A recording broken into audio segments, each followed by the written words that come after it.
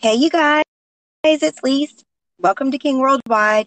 You know how much I really like doing Periscope in the car, speaking it into existence. But the Lord has had a message in my heart for a couple of days, and this is the day we're going to do it.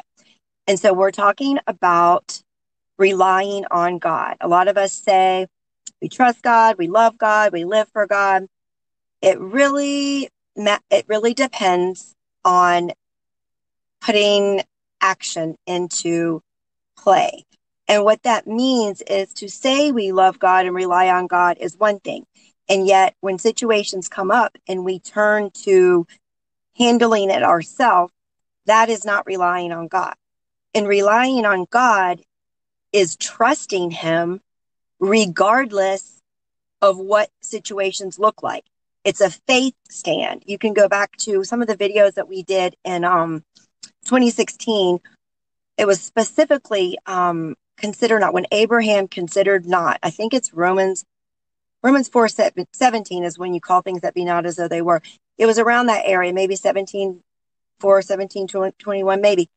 But the Lord made it really clear to me, when we're in faith and not relying on ourselves, and we choose to rely on Him, the way to practice this is capturing every single thought at a time. So let's say when it comes to finances, and you might be living paycheck to paycheck. You might not, but let's just use that as an example. And it looks like things are tight. You're doing what God's telling you. And then you say, okay, well, tomorrow another bill is due. If it's late, there's going to be interest. Okay, you go through the checklist. First of all, you say, I refuse these negative thoughts, number one. And then you go through a checklist that's very practical. If I've not been in love and forgive, do I need to forgive something, or do I need to repent for something? That would be something. Am I tithing consistently? Am I tithing off the top? Am I spending quality time with God every day? So these are not legalism. These are just checklists to get a barometer of where we are.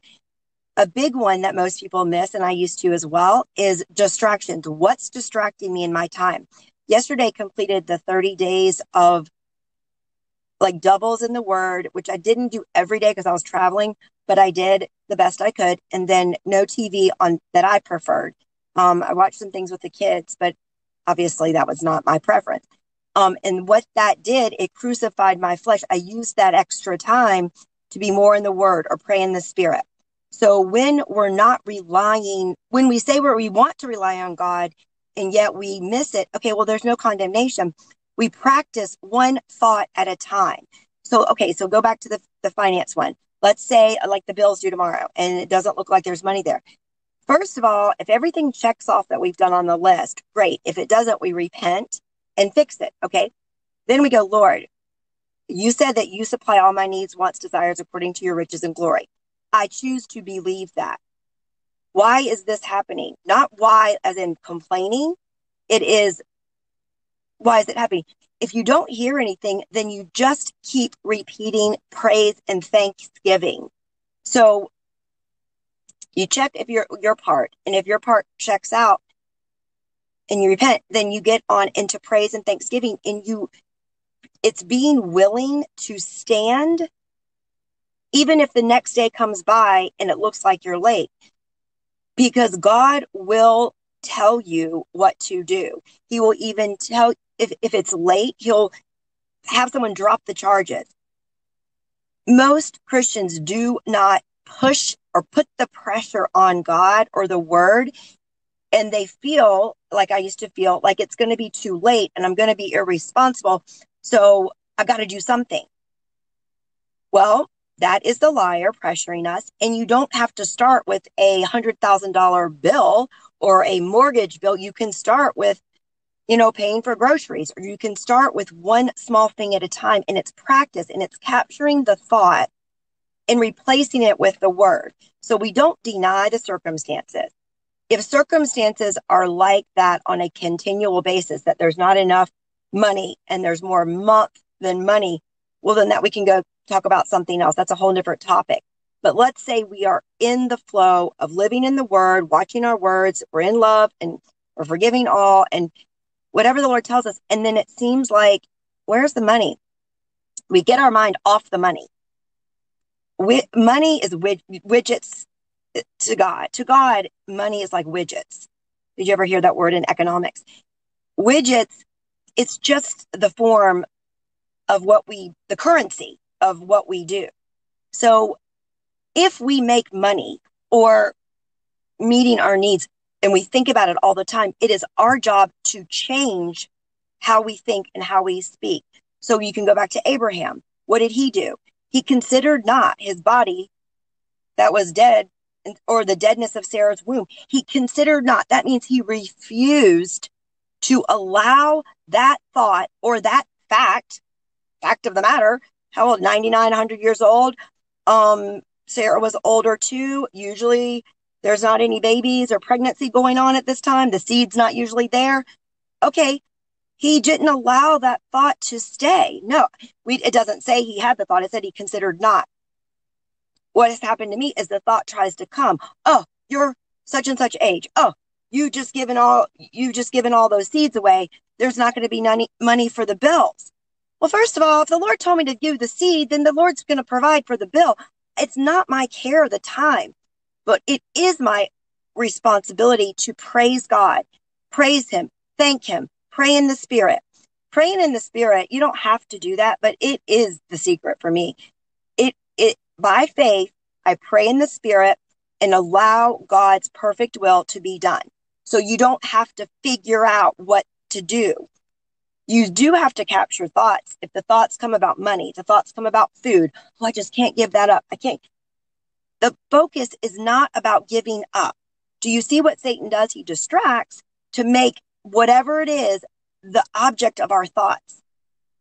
Our thoughts should be on God the Father, Jesus, Son, Holy Spirit.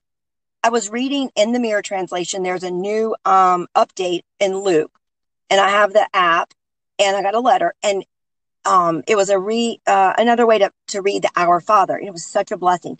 My point to that was that it was talking about how we talk about in John 5:19, John 5:30, John 12:49, John 12:50, how Jesus only did what his Father said.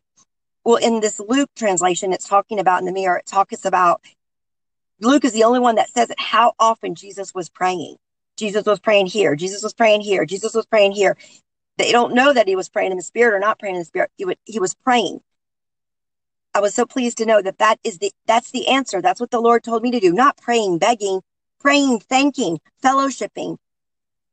If my thoughts are on anything about myself or what needs to be done in ministry or answering people back, or this week there was a situation that was quite tough in some people's lives. Haven't had to deal with that in a while. Well, I don't have the answers. I've never dealt with that personally. What do? Pray in the Spirit. I didn't think about my house isn't finished. Well, that thought tried to come up. My house isn't finished. I have guests coming next week. I didn't. It tried to come up. I'm like, I'm the Lord's to command. I'm the Lord's to command. The Lord, I'm working for him. And you can do that on your job. This is not just ministry. This is how the Lord wants us to live. You don't do it if you're just a minister. The whole point of King Worldwide is to teach every single human being how to live God's way on your job. I'm in front of a Starbucks, in front of the UPS store. Okay, if you work at those places, in between customers, you're thinking about something, praise God. Well, you might say, well, I'm studying for the bar. I'm studying for these exams. Good. Praise God in between that. Pray in the Spirit. Let God and the Holy Spirit be your guide. Let's see, is it 1 John 2:27, where it says the Holy Spirit is our teacher. The anointed one. We don't need anything else. Doesn't mean other people aren't important, but the majority of our walk should be communicating with the Father and Jesus and the Holy Spirit.